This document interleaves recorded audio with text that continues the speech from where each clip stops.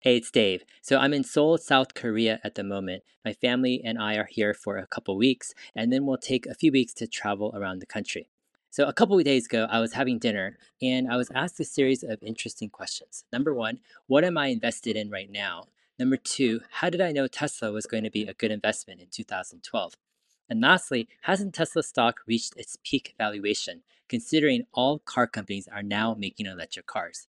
So in this video, I'm going to share a synopsis of what I shared over that dinner.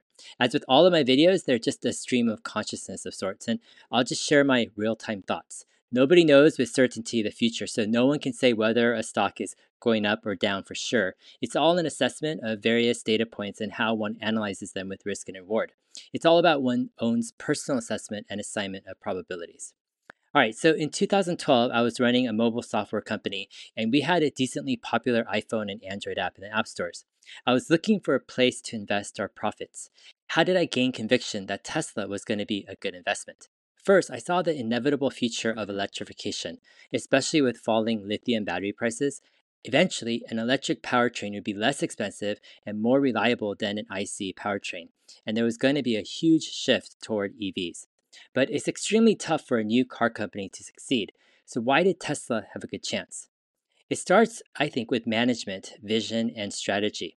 And after scouring the internet for Elon Musk interviews for over 6 months in 2012, I was amazed at his insight toward business, product, and the future.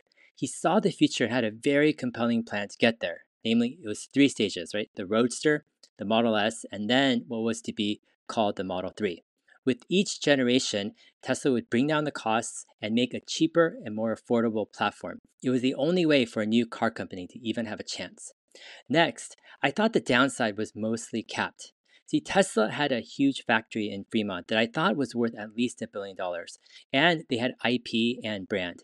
Even if they got stuck, I thought they could and would be bought out by Apple or Google, or they could even be sold off for their assets for a couple $1 billion. At that time, Tesla's valuation was only $3 billion. So here's how I broke down the odds. And this was after fully investigating the company, test driving an early Model S, and talking to over 100 early Model S owners online.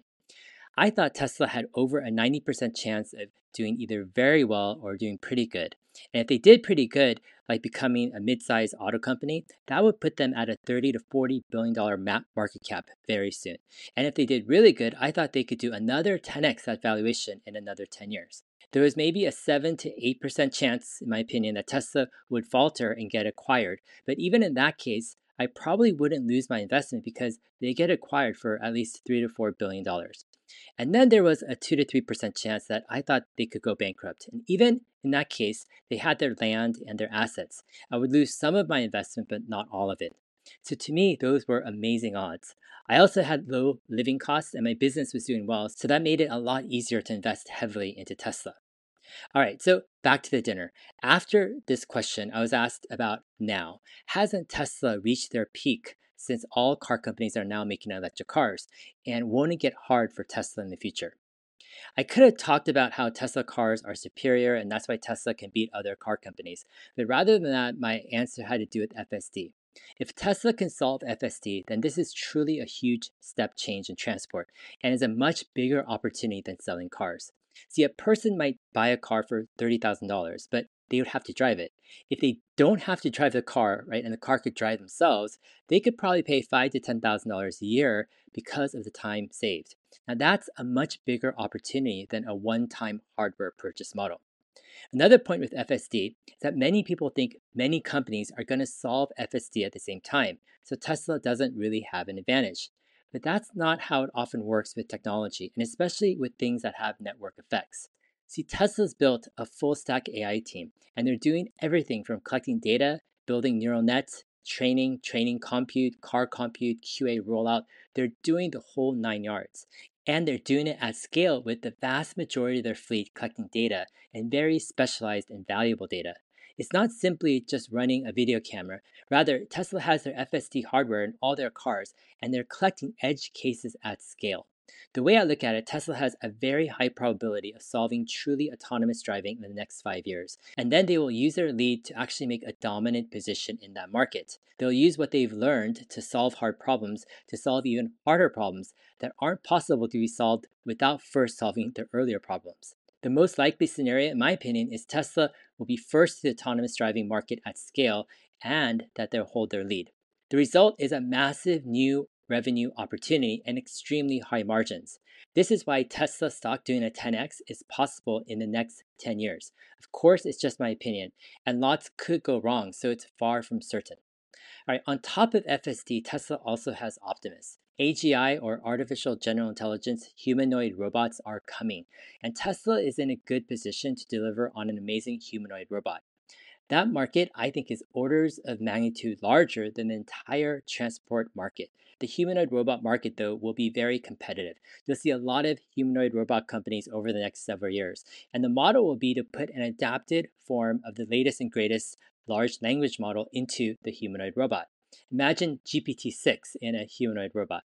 Now, Tesla does have some advantages with their FSD computer and software going directly into their humanoid robot. If they can be first to scale, then it's going to be a big advantage.